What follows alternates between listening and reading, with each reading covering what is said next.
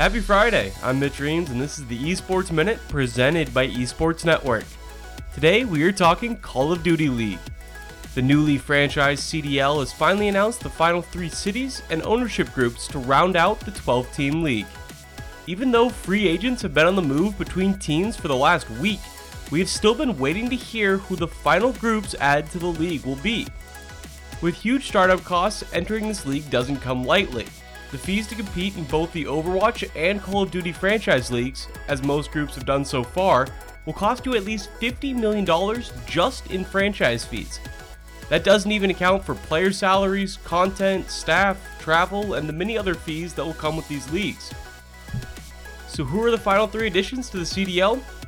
First, we have Chicago, who is being backed by NRG Esports.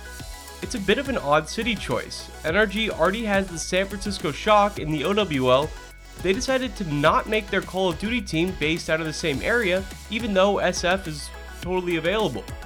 That could see them expand the fan base, but the majority of teams have located both franchise teams in the same city, at least so far.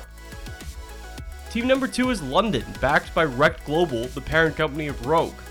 They are encroaching on Cloud9's territory as they own the London Spitfire in the OWL, but it appears C9 stayed out of Call of Duty and Rogue isn't in Overwatch, so they're sharing the city now. And our final team is Seattle, backed by the Aquilini Group and Enthusiast Gaming. That group also owns the Vancouver Titans in the OWL, so that city makes the most geographic sense of the 3.